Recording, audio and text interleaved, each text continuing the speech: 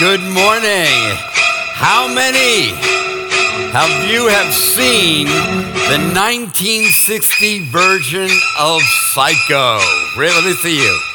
Yeah, that was an incredible movie starring Anthony Perkins, Alfred Hitchcock. It was a crazy movie. Now, this movie had an effect on us as a nation. If you were a younger person when it came out, it was, first of all, it was the first movie that gave us like a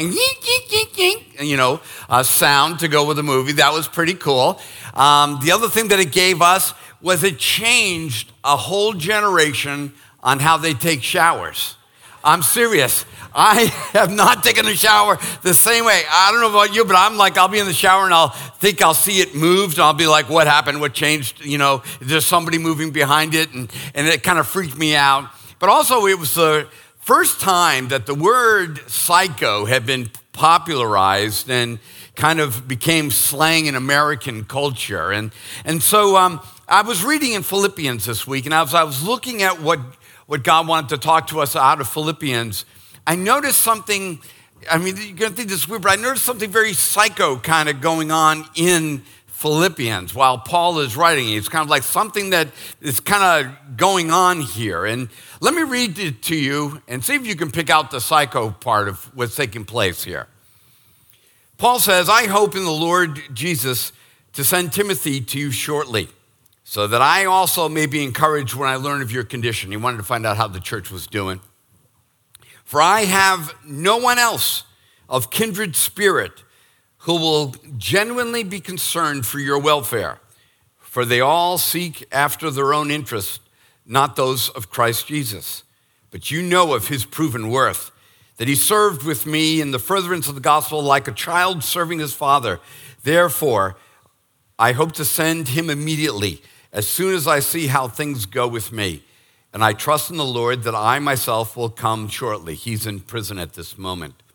But I thought it necessary to send to you Epaphroditus, my brother, my fellow worker and fellow soldier, who is also your messenger and minister to my need, because he was longing for you all and was distressed because you had heard that he was sick. For indeed he was sick to the point of death, but God had mercy on him, and not only on him only, but also on me, so that I would not have sorrow upon sorrow. Therefore, I have sent him all the more eagerly, so that when you see him again, you may rejoice, and I may be less concerned about your well-being. Receive him then in the Lord with all joy, and hold men like him in high regard, because he came close to death for the work of Christ, risking his life. So there is some psycho stuff going on in the storyline of Paul's relationships, and not only his relationships, but relationships with the people that he's having with and his team. He talks about it, but it's a different kind of psycho than maybe what we saw in the movie. It's going to be this word that we're going to use today, isopsychos. It's not a word that you've probably used before. It's kind of a Greek word, but Paul uses this word to describe his relationship with Timothy and Epaphroditus' relationship with the people of Philippi. He's talking about this thing about the psyche of this relationship. He calls it isopsychos. Now, the English word that we would use would be kindred spirit, but I don't know how often you guys use that word. I don't go around in some old English kind of way, and it's like I have such a kindred spirit, We don't use that phrase, so I really felt like that word didn't speak to us that much. But this phrase, isopsychos, I thought was really interesting because whenever you put iso in front of anything, it means that there's a similarity, there's an equality, there's a shared quality. And what Paul is talking about is that they had this shared mind. They had this similar mind. They had this equal mind. They had a like mind, an isopsychos. And now this isn't some crazy sci-fi hive mind that you may be thinking about. I know some of you, I can see it on your faces, you're like, oh, you mean like Star Trek? You mean like the Borg, where they had this one shared mind. How many of you are tracking with me on Star Trek? Anybody? Oh, man, live long and prosper to you. Just don't give it up. Don't give it up. But it's more than that. Is that Paul and his team were bringing their attitudes and their vision and their character into alignment with one mind, a similar mind, a shared mind, an isopsychos that was in play. And the interesting thing, it wasn't Paul's mind. It wasn't Paul's mind that they were all sharing. You would think, well, it must have been everybody was lined up behind Paul because this is a good corporation and Paul was the head of the corporation, and therefore everybody lines up right behind him and thinks the same way that Paul thinks. And it's like, no, this was not a team assembled around the mind of Paul. This was a team that was assembled around a greater mind. It was a team that was assembled around the attitudes and the vision and the character of Christ.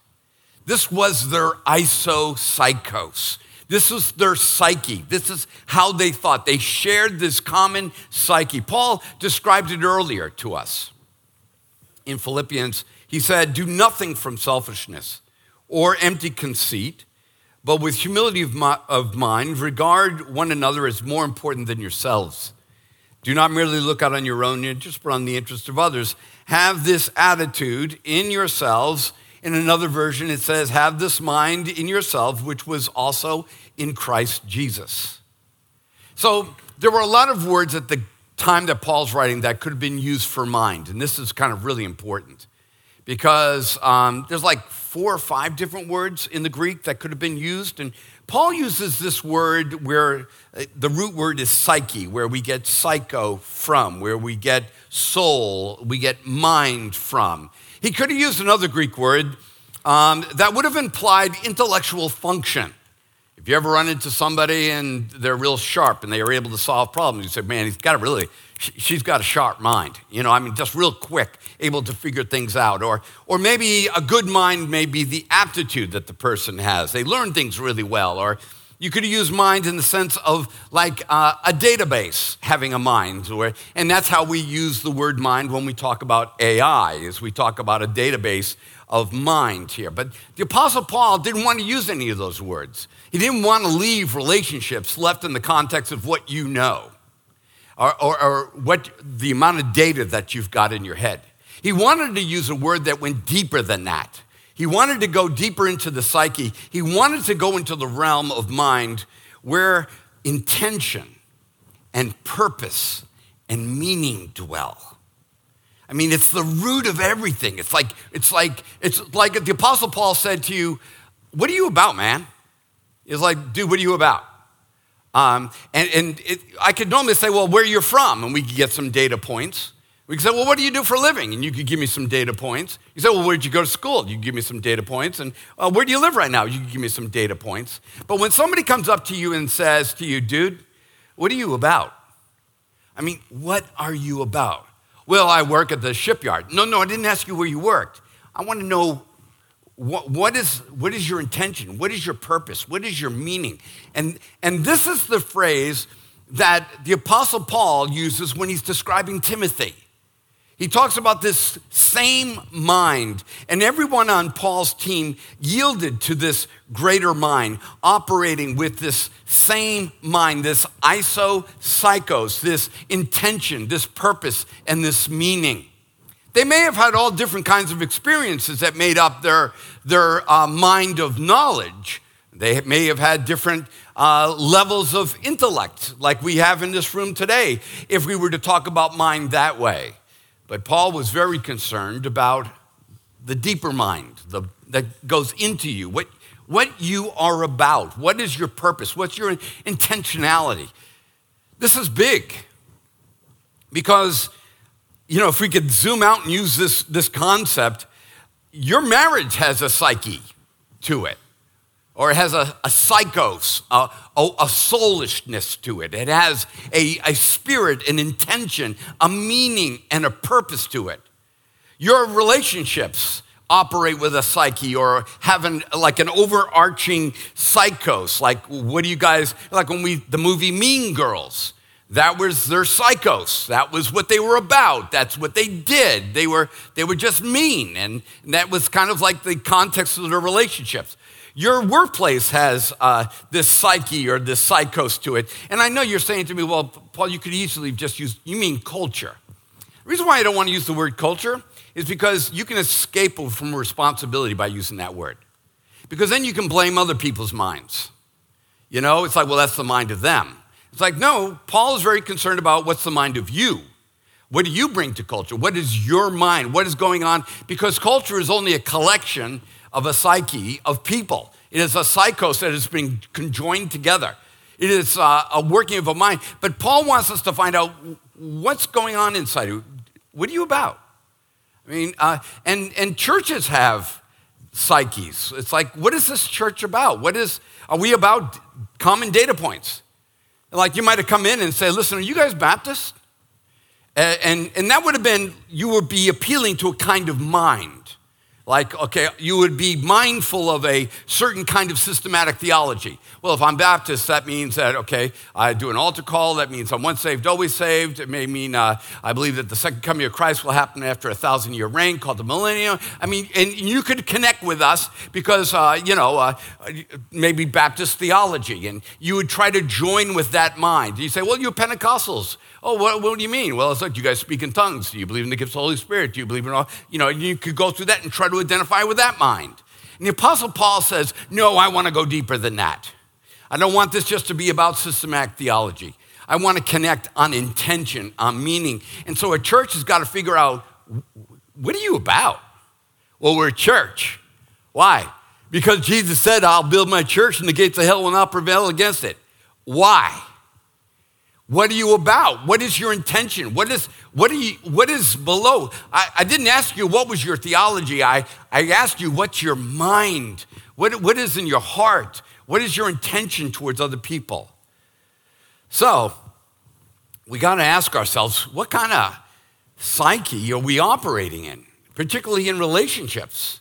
So I went to a very clinical definition of the word psychosis.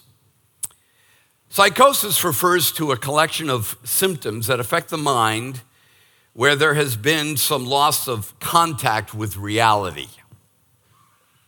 During an episode of psychosis, a person's thoughts and perceptions are disrupted, and they may have difficulty recognizing what is real and what is not. This is a very high level. If you're a psychiatrist here, you know that I haven't done it full justice here. But this is kind of a bird's eye view of what psychosis is like. But I think as I read this and as I thought about this, it's like this doesn't just go on in minds. This goes on in marriages. This goes on in cultures. This is what's happening to America. This is what's happening to people. We're losing touch with reality. We're losing continuity of thought. We're beginning to have symptoms of having a hard time having perceptions. And so I thought about this, and it's like this definition could easily apply to a marriage. And you think, well, how can a marriage have psychosis? When a husband and wife have their ideas and their vision and their behavior of a good marriage, and it becomes divergent. All of a sudden, what she thinks is a good marriage and what he thinks is a good marriage are totally two different things. I know when you started dating, you were like, do you like string beans? Yeah, I like string beans. Oh, my mama, he likes string beans. I like string beans too. And you try to find all these data points of things that you have in together. And then you get this idea that you're different, aren't you? When you started dating and you're just like one heart, one idea. It's like, I can't wait to put a ring on it. And it's kind of like going after this relationship and you're so different and unified. But then when you get to about year 7 is the appearance of the psychosis in marriage for a lot of people. When all of a sudden what you wanted out of the marriage and what she wanted out of the marriage are two different things. And you have this one relationship, but now it's departing from the original meaning of the relationship. Psychosis happens in workplaces. Everybody has a good idea of where the business should go. Okay? I mean, everybody's brilliant. I mean, the boss is an idiot. That's why they were given that job, because they were blooming idiots, and everybody underneath them knows exactly what they need to be doing. Okay? And you see psychosis happening at the workplace all the time. They call it, at least in my generation, it was called the water cooler. I guess you don't call it that anymore.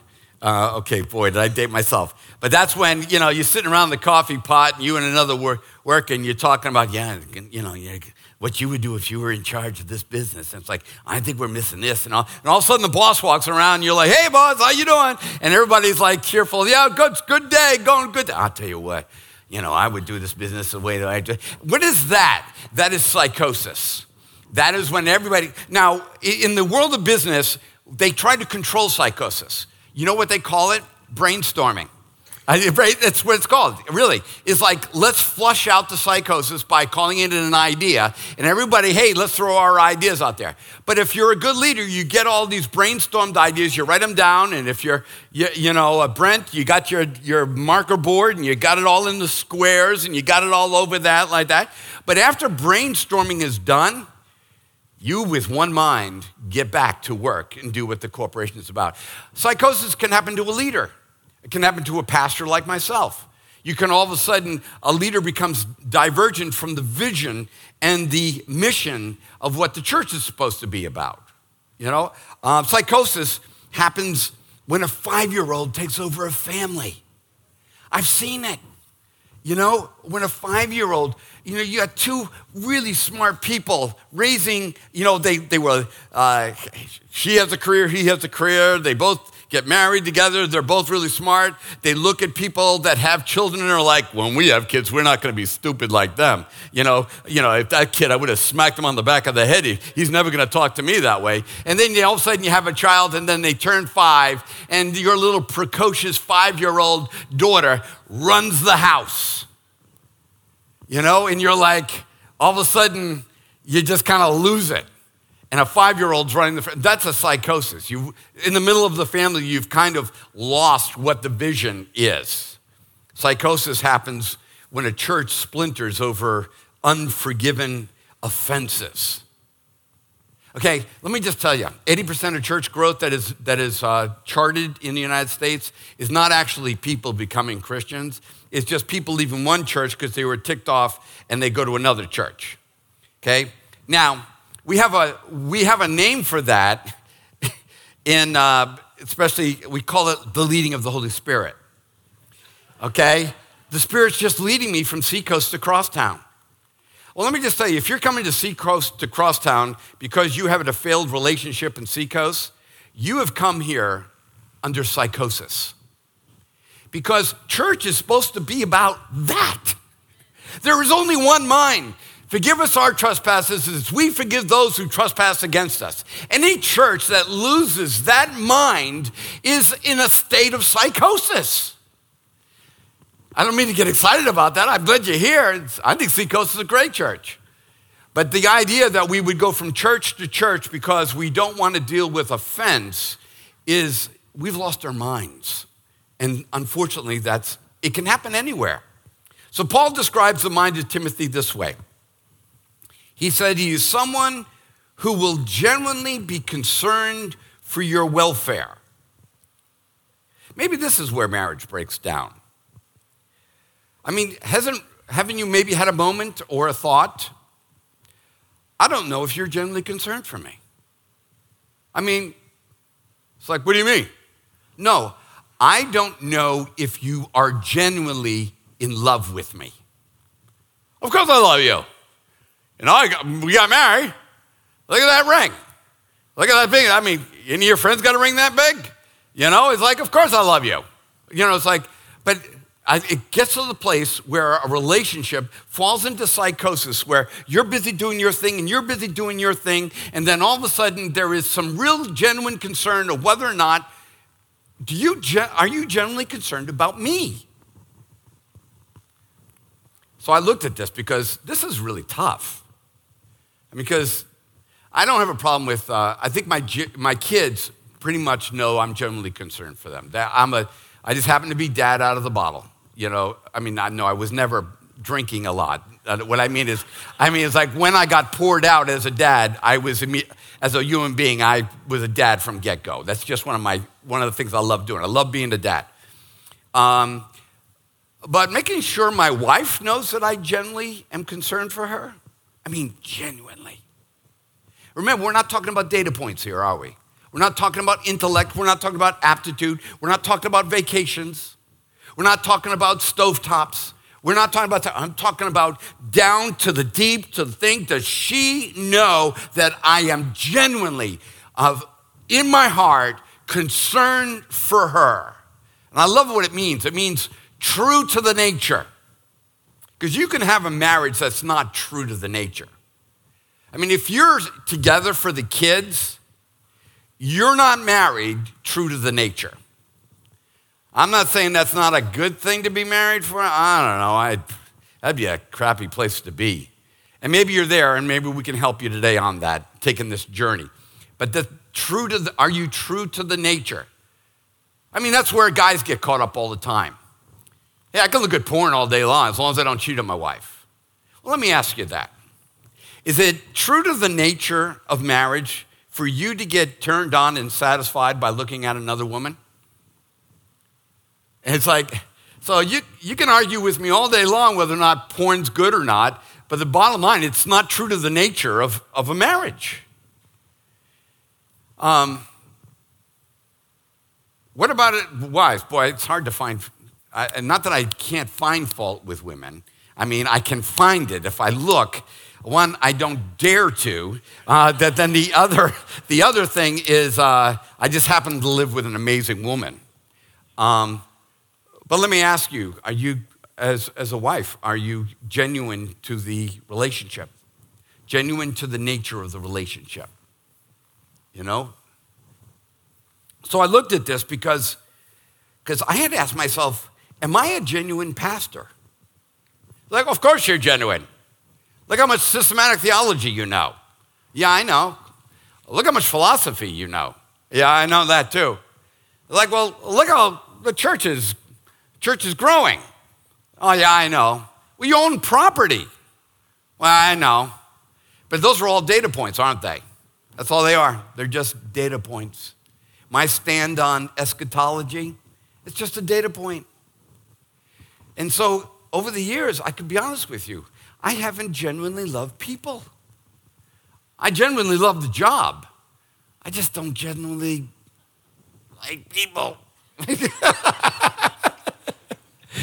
And you say, well, dude, how dare you? Well, don't worry. You're still married, and I bet you've had some ungenuine moments. You've probably looked your face in the boss and told him have a good day, and you really told him to go to hell. We've all had disingenuine moments. The Apostle Paul is talking about getting beyond the data points and finding out what are you really about? Are you true to the nature of what God has called you to? I was saw this letter from John Steinbeck to his son, and I was really touched by it.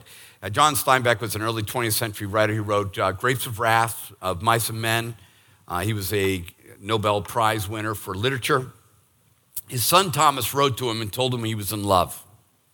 You know, it was kind of like Thomas's first love. And I loved what Steinbeck wrote back to him because it kind of showed the difference between psychosis and this idea of genuine love, this isopsychos, this kind of thing that Paul's talking about. Listen to it. Dear Thomas, first, if you are in love, that's a good thing. That's about the best thing that can happen to anyone. Don't let anyone make it small or light to you. Second, there are several kinds of love. One is a selfish, mean, grasping, egotistical thing which uses love for self-importance. This is the ugly and the crippling kind. The other is an outpouring of everything good in you, of kindness and consideration and respect, not only the social respect of manners, but the greater respect, which is recognition of another person as unique and valuable. The first kind can make you sick and small and weak, but the second can release in you strength and courage and goodness and even wisdom you didn't know that you had. I mean, what a beautiful picture of this thing called relationships and operating in a psychosis of what a relationship is, and then operating in genuine concern in a relationship. And the Apostle Paul is saying this about Timothy. And you know what's really, it's not sad, but it's like Paul's run into a lot of Christians, a lot of churchgoers, a lot of Sundays, a lot of potluck dinners. And he can only say, I have but only one kindred spirit in the whole group. I mean, Paul's really getting down deep into what's going on inside of our minds. See, I always thought that genuine concern, that the word genuine was superfluous. Well, I put genuine in front of concern because there is a such thing as concern and it not being genuine. You know, I couldn't be concerned about the results of this church. It's like I could start every staff meeting and say, hey, what's the budget look like? How much do we have come in today? How much offering do we have this week? You know, I should be concerned about the budget. How many people do we have? What? We had over 500 people this week? What? That's awesome. And I could go through that whole routine and not give a flip about any of you. Those are all metrics that pastors are told to observe. But what we've forgotten to observe is the deepest of all metrics, and that's the realm of the psyche, the realm of intention and purpose and genuine concern for the people of our church. But it's also true in marriage relationships. You know, our relationships abound when we are living in psychos with the same mind with Christ. Our relationships abound when we are heading in the same direction together. Our relationships abound when we're true to the nature of the relationship by taking share and thought in that relationship. That's when it abounds.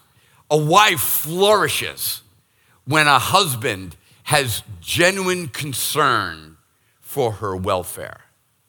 A husband thrives and walks around with his shoulders back with a sense of pride when his wife gives to him the gift of dignity and places in him a true love. It makes me sad that America is suffering from psychosis. We no longer have one mind. I just was thinking about, do we stand for the national anthem? Do we kneel for the national anthem? Do we put our hands over the heart? You know, watching the Super Bowl, wait a minute, there's another national anthem? You know, other than this national anthem? Okay, let me just tell you, a house divided against itself, a house in psychosis will not stand. And in America, we're in a state of psychosis. We don't know what we're about. We wouldn't know what to fight for. We've lost the sense of meaning and direction. But the worst thing is this happens at home. Husbands and wives. You know, the first 5 years, okay, I'm just going to give you that. You're running on adrenaline right now. But let me talk to you if you've been married for 20 years. You're right in that spot where you're married for what? You're married. Psychosis is kind of messing up the nature of it. You're married for the kids. I know that sounds right, but that's psycho. A marriage is between a man and a woman, and then you invite children to be in, and not to be in the marriage, but to observe and benefit from the blessing of the marriage. But it's like, no, it's all about the kids. Well, let me just say, it's kind of like Christmas. We say, we'll go through Christmas, and we'll all come to a high level of virtue about mid-December or when we're running out of money. And we'll say it's not about presents anyway, you know, because all of a sudden we ran out of money and virtue replaces that. And we'll say, well, what's it all about? Well, you know, it's all about just seeing those smiles on those kids' faces. It's all about the children.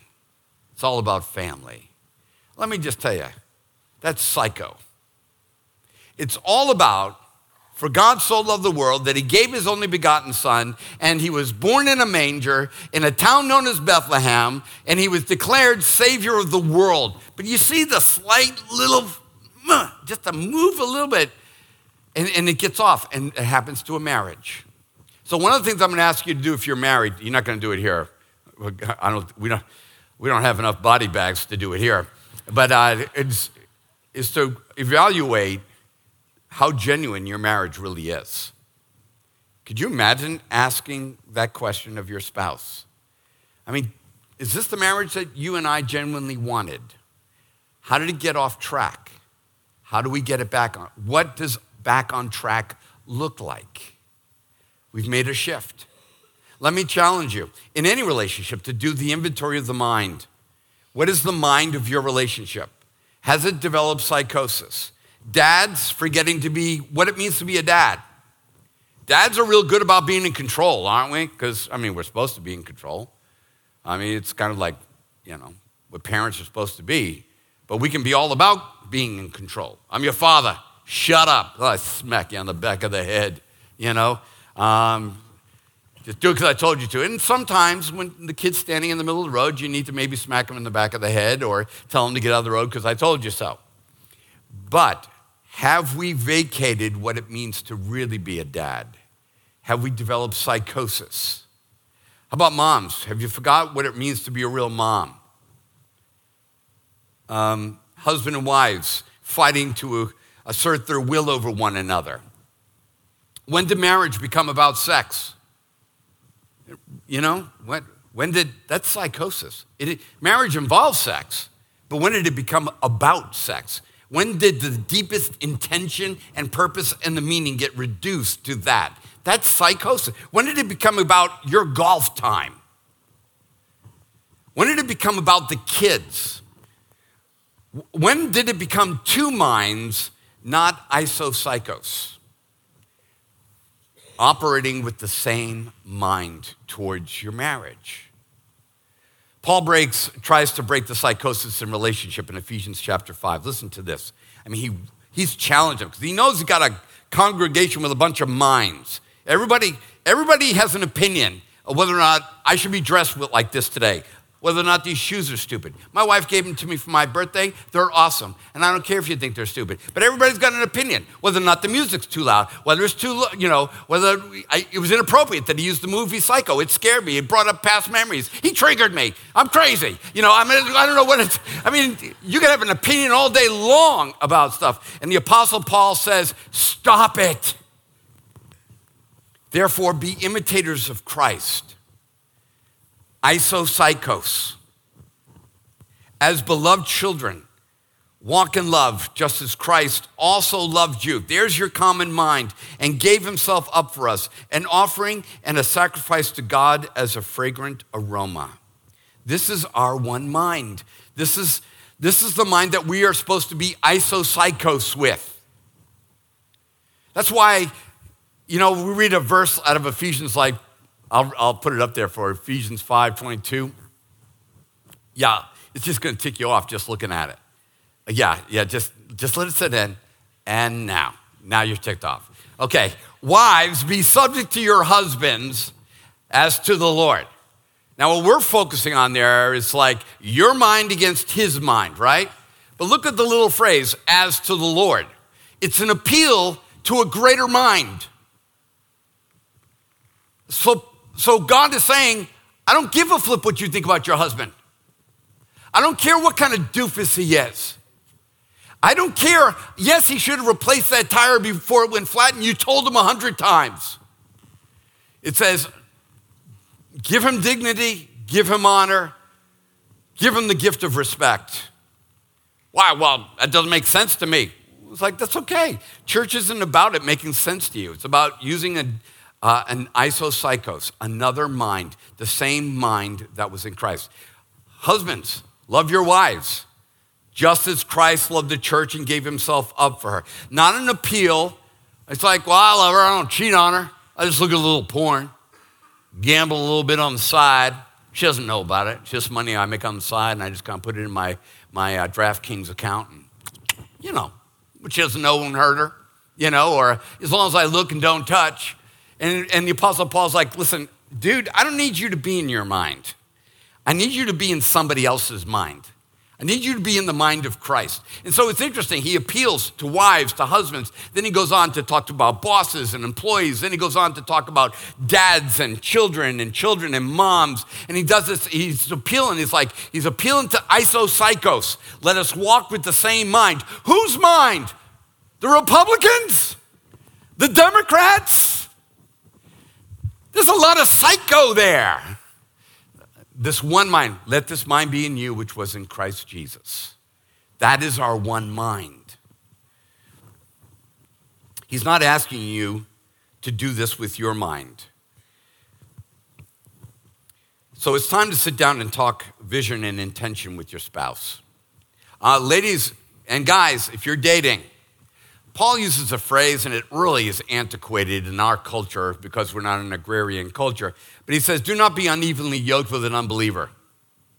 This idea of, it's like yoke. What's this, an egg thing? It's like, no, he's talking about, the yoke you put on the back of two animals. And it's like, what's he mean? It means that if you're dating right now, you need to be isopsychos with somebody who has the mind of Christ. And if you think you're going to be able to turn him into a Christian, you get him to come to church and you're going to be able to turn it, Paul's like, no, you need to be looking for somebody that's already got the mind of Christ, not somebody you're trying to convert into the mind of Christ. And it goes for guys with girls also. So I think it's time to sit down and have a vision and intention conversation with one another. It's time to rediscover our first love. As Jesus says in the book of Revelation. He says, you have lost your first love. It's like, well, I still love Jesus. He's like, yeah, I know you got the data point. You were baptized in 1981. You got your gift of speaking in tongues in 1982. You did this and all that, He's like, that's cool, but so you left the psyche of this relationship, the intentionality, the purpose, the vision of what was going on. Yeah, you're doing church. How can America do so much church and be so wrong? It's because America's doing church wrong. We're doing religion right. We just lost the mind of Christ towards things. But that's a big picture thing that I'm really not involved with other than here. And to be honest with you, I'm more concerned about your marriages. I'm concerned about your relationship with your son. I'm concerned about how you interact with your next door neighbor and in your workplace that you go to every single day. Paul, speaking to all relationships in our lives, he says this in Philippians 1:27, only conduct yourselves in a manner worthy of the gospel of Christ Jesus, so that whether I come and I see you or whether I'm absent, I will hear of you that you are standing firm in one spirit, with one mind, striving together for the faith of the gospel. He's like, man, let me just hear that you guys you have not abandoned the mind of Christ. One breath, one spirit, one soul. So as we move into this moment of expressions, and that's really what this moment is the time where now you're in control, and it's just you and Jesus, you and God talking together. We present you communion. But let me ask you this. Does your spouse know that you genuinely love them? And I know, do you think, oh, of course they do. I haven't cheated on them. That's what most guys say. I'm speaking for men here. Now, I haven't cheated on her. I'm not looking at porn. Yeah, I genuinely love her. It's like, no. Does she know in her language and in her heart that you are true to the nature of the relationship that she wanted with you? Is she concerned for, to take thought of, to share in? And just turn that to husbands. Does your husband know that? I know ladies, I deal with a lot of marriages. ladies, you can turn into moms with your husband real fast. I mean, you just kind of feel like, well, his mom did a sucky job. It's now my turn. I'll tell him what kind of man he needs to be. Now, how about just letting him know that you're genuinely concerned about him, that you love him? How about speak courage into him, speak strength into him, speak dignity into him? How about your kids? I know you want to send them to the best schools. I'm only doing this, son, because it's going to make you a better man. But does he know you genuinely love him? How about the people at work, your coworkers? How about your employees? Another question, and this is the toughest question, and it's the one that I had to ask myself. Not do they know that you love them? The question is, do you? Do you genuinely love them? Or are you into a love, like Steinbeck said, that is more self-serving? That I love them as long as it's good for me, as long as it makes me feel good. And so if you're here and you're like, okay, crap, you got me, and because that's where it gets me, I have modified my human behavior as much as I can. And I'm talking about me. I really have. I'm trying to be nicer. I'm not trying to be chauvinist. I'm not trying to be racist. I'm not trying to be overly controlling. I have modified my behavior as much as I can. But to genuinely concern myself with you, guess what that takes? An act of God. We are told by the Apostle Paul that the same Spirit that rose Christ from the dead can also quicken our lives. That the love of God is shed abroad in our hearts through the power of the Holy Spirit. Most of you guys here, you want to love your wives. I mean, really. I really think that there's probably very few genuinely evil people here. You really would like to have a nice marriage. And you've done whatever she's asked you to do. And it doesn't seem to be good enough. And you've run out of things to do.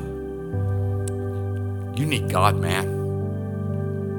You know, all of us need God to help us to love better. And I can tell you, I've made this a prayer of mine. God, I know I'm a pastor.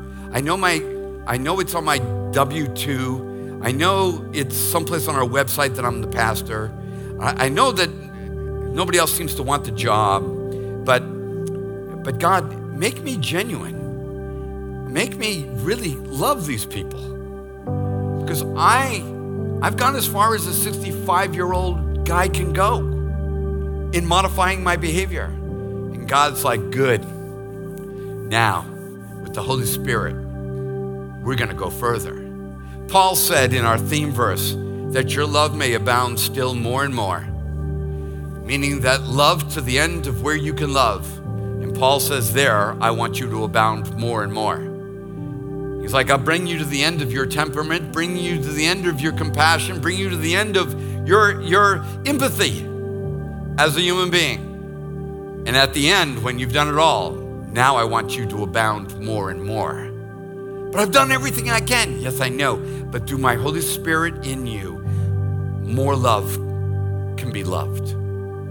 It makes me realize as we're serving you communion today, you know, again, I always wonder why do that to Jesus? I mean, why not just like have him die and that would have been good enough? Why do it publicly?